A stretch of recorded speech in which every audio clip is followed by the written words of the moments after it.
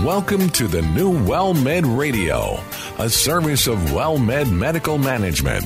Over the next half hour, WellMed Radio will educate you about the health and wellness of adults everywhere. Co-hosts Dr. Joshua Beck and veteran broadcaster and attorney Ron Aaron will share information to improve your health and well-being. Here are Ron Aaron and Dr. Joshua Beck. Well, thank you very much, and welcome to WellMed Radio. I'm Ron Aaron, along with our co-host, Dr. Joshua Beck, board-certified in family practice, and you find him doing just that, family practice, at the WellMed Clinic at 410 in Centerview. We have two guests who are joining us as well, and we're delighted to include in this conversation Benjamin Gibson, who is a doctorate in pharmacy, and Dr. Jesus Rodriguez, who is a family and medical physician, certified in family practice, went to UT Health Science Center, now UT Health, and he's with Family and Medical Home, one of the WellMed managed clinics. And we're delighted to see both of you. It's interesting, if we can jump first to Dr. Gibson. Most folks don't know the relationship between pharmacies and WellMed medical management. Do we have our own pharmacies at WellMed? We don't, but we use Carvajal here in San Antonio.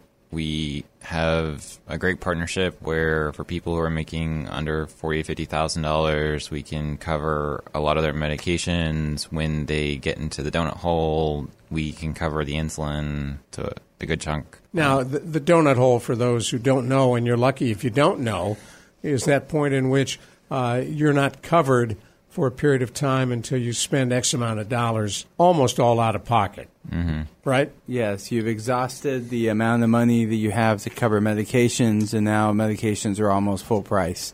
And so, and that usually happens it depends on the medications that the patients are on and how expensive they are, but that usually happens towards the end of the year. And so WellMed has this medication assistance program where there are a number of different medications for, varying illnesses that are on this list. And medications will be covered for patients who make under a certain threshold. So, nice to see you, Dr. Rodriguez. Thanks for having me. One of the issues that we face here in San Antonio, and you can't talk about it enough, is diabetes. And it's something I know in your clinic and Dr. Beck in his clinic, you see a lot of patients with type 2 and some with type 1 diabetes. What's the difference between 1 and 2? Well, type 1 is where the pancreas isn't able to produce the insulin. This typically happens in younger individuals, children. Type 2 is where the pancreas is able to produce the insulin, but your body becomes resistant to it. So the normal amount of insulin that your body's producing is just not enough. So that's a big differentiator there, and lifestyle plays a big role in both. And in type 1 diabetes, often there's a genetic connection. That's correct, yes. There can be a genetic predisposition for type 2 as well. It's just in type 1, your body's not able to produce the amount of insulin that's required. Now, talk to me about some of the medications you use, and Dr. Beck, feel free to jump in. You mentioned insulin, more heavily used in type 1 than type 2? That's correct. In type 1, it's the patient's dependent on insulin. That is the best medicine for diabetes, truthfully. In type 2, there are plenty of other medications that are out there.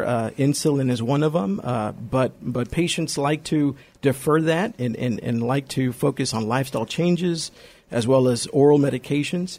But there's a spectrum of them, but like I mentioned, with diabetes, the problem really is not enough insulin or resistance to insulin. And of course, as we know, and Benjamin, feel free to jump in here. Thanks to the avaricious manufacturers of insulin, the price has gotten beyond what most people can pay. You're talking folks who are now paying upwards of $1,200 to $2,000 or more a month just for insulin.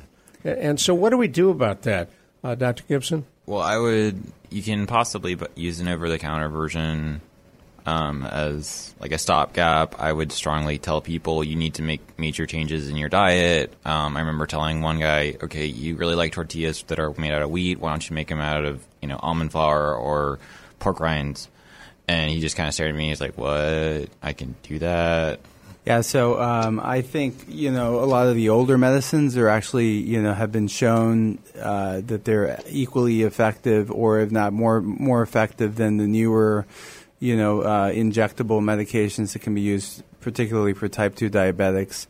For type 1, they need insulin. They need insulin. And there was a story in the paper the other day, Dr. Gibson mentioned that there are some insulins available from some pharmacies that are a lower level. Sure. You have difficulty managing them. Yeah. A story about a guy who couldn't afford it, who just died for lack of insulin. What do you tell your patients? Do you want them to use the phaco insulin? No, I mean, we prescribe insulins that are effective, or at least, ones that we know work. But what my point is that there are insulins that are, like Lantus and Levemir, which are the long-acting insulins. But recently there was an article that I read that actually the MPH, for example, is an insulin that's been around. It's usually dosed twice a day.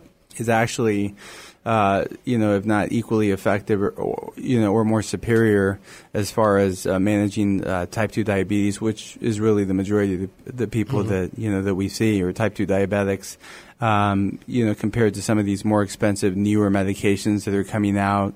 So a lot of the studies will show that, you don't necessarily have to jump to the most expensive medication. You can use what's worked for a long time. And what have you found, Dr. Rodriguez? No, I agree. I think there are alternatives, and just because it's a new insulin, new medication, doesn't necessarily mean that it's better. And because it is new, it often is more expensive, and it takes a while for the insurance companies to cover that.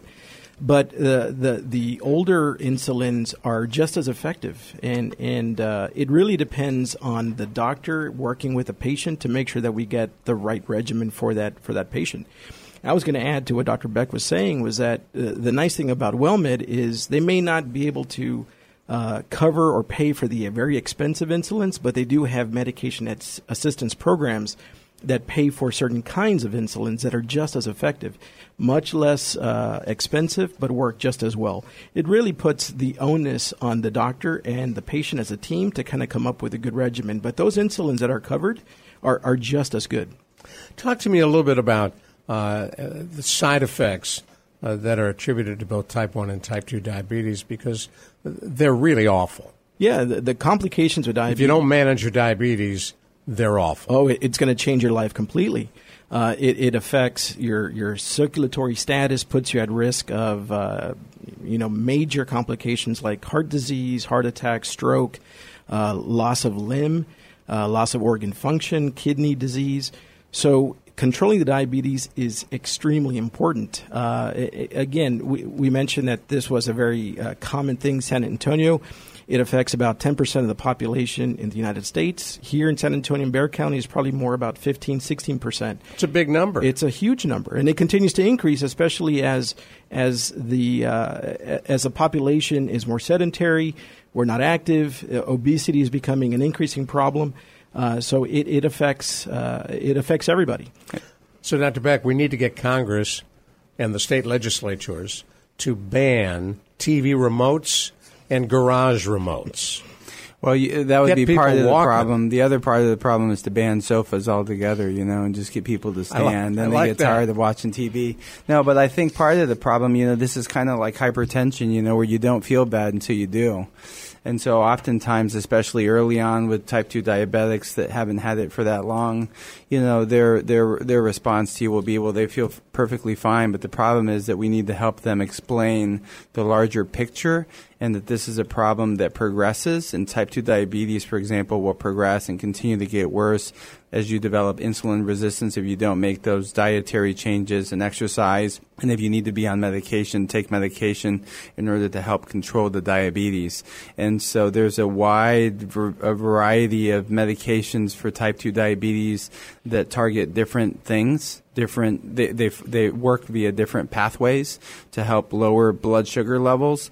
And so, we try to manage patients if we can on oral medication, and if their diabetes progresses and they continue to become more resistant and they're not exercising and losing the weight, then with time, sometimes they'll transition over to the insulin. I want to come to Dr. Gibson in a moment. For those of you who just joined us, you're listening to WellMed Radio. Our special guest today, Dr. Benjamin Gibson, who has a doctorate in pharmacology, and he is a board-certified geriatric pharmacist, which is pretty important. And Dr. Jesus Rodriguez, family practitioner, board-certified, and he's with Family and Medical Home, graduate of the UT Health Science Center. And we're talking with our co-host, Dr. Joshua Beck. I'm Ron Aaron. So, Benjamin Gibson, how closely do the pharmacies get involved in patients and medical adherence to their medications? Well, we have synchronization programs where you can fill your medications a little bit early to try to make fewer trips to the pharmacy. WellMed has people who pick you up and drop you off, bring you to the doctor's appointments. They're even willing to, for the pharmacies that have a drive-through, the drivers make a point, can be asked to just, zip through the drive-through, get the medications. They're going to your community pharmacist. They are a wealth of knowledge and should be used. That's what they're paid for. They happily take your insurance. And how many clinics have pharmacies? How many WellMed clinics? Just off the top of your head, I don't need probably like 4 or so. 4? Yeah, is that going to expand? Do you know? That's above my pay grade. So we don't know. We don't know. We don't know. That's okay. But for those, if I can interject, for those clinics that don't have, Carbajal is an option locally. There's another option, which is Optum. So that oversees a lot of medications for WellMed as a whole. And so, in other cities where Carbajal isn't an option, then Optum is a mail-order pharmacy also where we send medications, e-prescribed medications electronically, and then, within typically, on average, within 5 to 7 days, the patient will get their medication, delivered to their house. Now, a lot of medications have warning labels that warn against heat and cold. Is it safe mailing medications? I'm not a pharmacist. I don't know. So I would think so. Dr. Gibson? They have appropriate containers to keep the temperature within range, and they use ice packs and whatnot. Good styrofoam. That is sometimes a little bit of an argument with some patients, like, oh, I'm worried, like, I don't have any money to pay for this, but I don't want to get it in the mail. I'm like, well, what you want is the medication to be efficacious, to work. It will. You read the warning labels, it scares people. Don't store it over 99 degrees. Well, that's the low in some places. Yeah, I would hope that our FedExes and UPSs would have appropriate means of transportation to transport medications. So in your case, Dr. Rodriguez, you're enjoying not being in the hot seat. I like that. That's cool. Yeah. When you think about new patients who come in to see you, how do you discover whether or not they have diabetes? You do blood tests? What do you do? Yeah, very early on when the patient comes in, like Dr. Beck mentioned, most patients don't know that they have symptoms. There may be a genetic predisposition, a family history.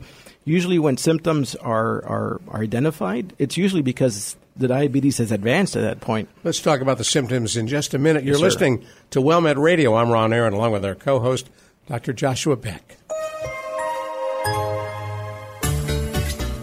Caregiving is incredibly difficult and challenging for thousands of people caring for someone they love.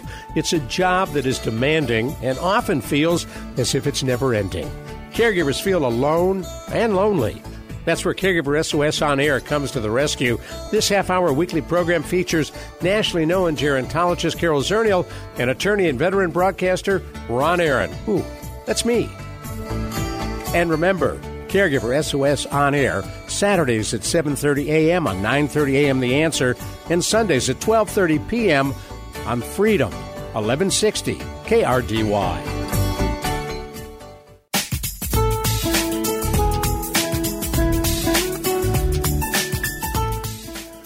Thank you so much for listening to WellMed Radio. I'm Ron Aaron, along with our co-host, Dr. Joshua Beck, a board-certified family practitioner. We're joined in our WellMed Radio studio by Dr. Ben Gibson, who has a doctorate in pharmacology. He's board-certified geriatric pharmacist, and that is pretty important in this world today with so many folks who are moving into their later years. Dr. Jesus Rodriguez is with us again. Well, again, meaning you were here a few minutes ago. And he is board certified in family practice as well, and he's with Family and Medical Home, a private medical service that is managed by WellMed. And as you think about this part of the country, South Texas, and you see the huge number of patients with diabetes, and we were talking about how when you have a new patient, you diagnose it. What are the symptoms people should be worried about? When I was a kid, the big symptom was, if you go pee-pee 30 times a day, you got a problem. Yes, that's one of the symptoms. Being thirsty all the time, being hungry, losing weight without trying. Those are all advanced signs of diabetes, which is not a good thing. So to help identify if somebody has diabetes when they first come in, if it's a new patient, it's very important to focus on the story that they tell and doing a physical exam and, of course, blood tests. Blood tests are essential in helping us diagnose the severity of the disease or how advanced the diabetes really is. And there's a test that keeps getting thrown around called A1C. And what does that measure? That's good. So in simple terms, it kind of measures your sugar over the last 3 months, kind of an average of what your glucose has been. So I have patients that come in and I'll do blood tests and identify that they've got diabetes. And they come back and they say, look, I did the test and I wasn't fasting, right? I had just eaten. And I tell them that's okay. You could have eaten a big tub of ice cream and it's not going to change. This is a more accurate kind of an average of what your sugar has been for the last 3 months. So it's really not going to be affected whether you had eaten that day or not. Yeah, and what are the guidelines with A1C? It needs to be at or below a certain number? That's correct. So anything less than 5.7 or 5.6 or less is considered normal. 5.7 to 6.4 is considered pre-diabetes, and then from 6.5 and on is considered diabetes. But that test is very important. Everything we do as physicians revolves around that test. When doctors talk about your diabetes is controlled, it's not controlled, what we're referring to is that one test. So anything less than 7 is considered controlled, and anything above 7 is considered not controlled, where it's putting you at risk of organ damage. And so, Dr. Beck, when the A1C comes back and it's 11, and the patient says, well, I don't have diabetes, doctor. I'm in good shape here. Well, this is where the whole education part comes into play, where we as family practice docs, or internal medicine docs need to talk to the patients and really have that serious conversation about where things are going. We can look at the trend of how the labs have been, if they've been an established patient. And the A1C, like Dr. Rodriguez says, is a good test to look at, because oftentimes you'll hear from patients say, oh, my sugar's been well controlled, my sugars have been great, but then their A1C is like 9. And from that the average means that their sugar has been actually higher than what it should be. And so that's a good talking point to talk to them about lifestyle changes, weight loss, if they need to lose weight, and then, whether or not we need to change medications or increase, dosages. Now, I thought you were going where I'm thinking. Some patients get labeled pre-diabetic, which means? So they have pre-diabetes when they have elevated blood sugar, fasting blood sugar, or they have an A1C that falls under the threshold for diabetes, for type 2 diabetes, which is what Dr. Rodriguez mentioned as 6.5% or above. And so if it's above normal but below 6.5%, then it would be considered prediabetes. And so those are the patients who you may not be able to stop them from becoming a diabetic, but you want to work really hard at preventing them, from becoming a diabetic, or at least delaying the onset, because there's no cure. Obviously, bariatric surgery may be a cure for some people, but in general, there's no cure. It's a disease that progresses. Bariatric surgery, getting your stomach banded? Yeah, getting your stomach banded, or having a gastrectomy, or whatever option you choose, the different options, and you lose a whole bunch of weight, and all of a sudden you're, no longer a diabetic. But in technical terms, you would be considered a diet-controlled diabetic. You're always labeled a diabetic once you meet the threshold. That's correct. That's probably a good thing. It is a good thing, but it's not for everybody. And for those thin diabetics who are still type 2 diabetics, we still need to work hard at, making sure that their diabetes is controlled and that they don't develop, side effects to the diabetes, like Dr. Rodriguez had mentioned in the first half. So, Dr. Gibson, what led you into geriatric pharmacy? I'm the son of a pharmacist, and when my dad was in practice, there wasn't such a thing back in the 1940s and 50s and 60s. And I suspect it would have been something he would have very much enjoyed. What led you into the practice? It was my exposure, like doing rotations at the VA, and granted, from a selfish standpoint, as over the entire world, everybody's getting older, and the percentage of geriatrics is increasing, but also just the job relevancy, because so many of the people in my division are on Medicare and Medicaid, and being able to talk to my coworkers about, well, this is a good dosage for melatonin, or this is something that you should be, like, there was a study about using, like, being able to put yourself into a hot bath for half an hour 6 days a week, and for some people who did not, have diabetic harm from, like, a burn or whatnot, they improve their A1C. Or being able to be aware of, like, certain exercises you can do in a rocking chair. My teachers always said, like, always imagine you're treating your patients, and I had a really strong relationship with my grandparents. You mean in a rocking chair beyond just sleeping and rocking? Yeah, there are exercises where you can, like, you're lifting yourself up, you're trying to maintain the muscles in your legs, or like trying to be aware of, like, in Brazil, they have certain clothes for people who are, like, slightly obese, where if just the mere act of wearing them, that they've been modified so that you can have slight reductions in weight. And, like, those are, like, because I'm a geriatric pharmacist, I'm more aware of things like that. Right. That's cool. The biggest impact for a diabetic, type 2 diabetic who's overweight, is to lose weight. More than medication, is to lose weight. Rather than wearing Spanx. Yes, exactly. So, I think what Dr. Gibson was getting at is just exercise in general is what they need to do, and not just, click the remote and, watch different TV shows, now that we have a humongous variety to watch on Netflix and such. Well, what about medications, Dr. Gibson, that are supposedly very effective in helping people lose weight? I mean, the one that comes to my mind the first is Orlistat, and I would always have to counsel a patient, if you're going to use this, just, be aware of the fact that your bowel movements might become a little bit looser. And so you end up with the runs. Yeah. You poop out the fat, basically. Right. So the problem with slippery poop. Slippery poop, yes. So the problem with a lot of these medications for our elderly patients is side effects. And then there are other, like phentermine is another one that's used for weight loss, but the problem is it can lead to tachycardia, which, with people that it's like speed. Have AFib, then right. That's, atrial fibrillation is an arrhythmia of the heart. And so the problem with a lot of these is, I don't know about Dr. Rodriguez, but I shy away from prescribing weight loss supplements to elderly patients because of the side effects and because they really have to be motivated to lose weight. They can't just take a pill, and you're not going to give them, a weight loss supplement forever. So they really have to be motivated to try to lose weight. Agreed. I think there's no alternative to changing your lifestyle, right? Exercising and diet. Medications help. But I tell patients the most important thing is healthy living.